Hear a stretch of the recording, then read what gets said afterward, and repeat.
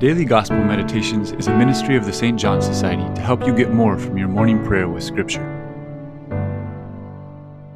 Today we celebrate the Feast of Pentecost, the coming of the Holy Spirit upon the disciples gathered in prayer.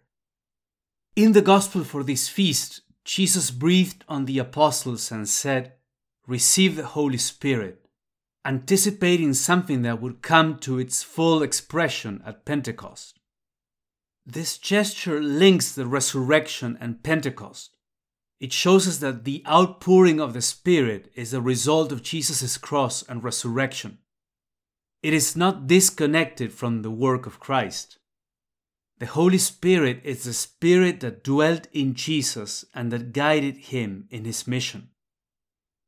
There are three dimensions to the action of the Holy Spirit that we see on display in this passage. First, there's the spiritual impact, signified by the greeting of peace. It is the peace of being perfectly united to Christ in the Holy Spirit.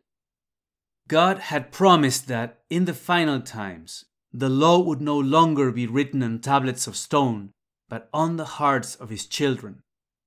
When that happens, it's not a tense life anymore, as against the law, the commandments feeling like an alienating imposition. And that's what happened to the disciples when the Spirit came upon them. He became their inward law, as the hymn says, "Dulcis hospes anime," the sweet guest of the soul. And the heart of that new law is that you experience God's love for you. That is the fundamental gift. And when you have that gift, the commandments become light. It's what you want to do, because you always want to live in the Father's presence. The second dimension is the moral restoration. Through the Holy Spirit, our emotions are healed, our souls receive a new harmony. We see ourselves in a different way. We observe this in the disciples, in the way they go from fear to boldness, and also in their joy. The third dimension is the charismatic one, which is related to our God-given mission. Jesus said to the disciples they could no longer live for themselves. He was sending them forth on a mission, just like the Father had sent him. That's why he gave them charisms, languages, the power to sanctify, wisdom to teach, courage, condensed here in the authority to forgive sins.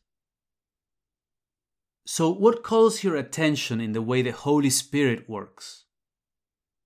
Have you seen signs of the Holy Spirit in you or in others in recent times? What dimension of the action of the Holy Spirit resonates with you?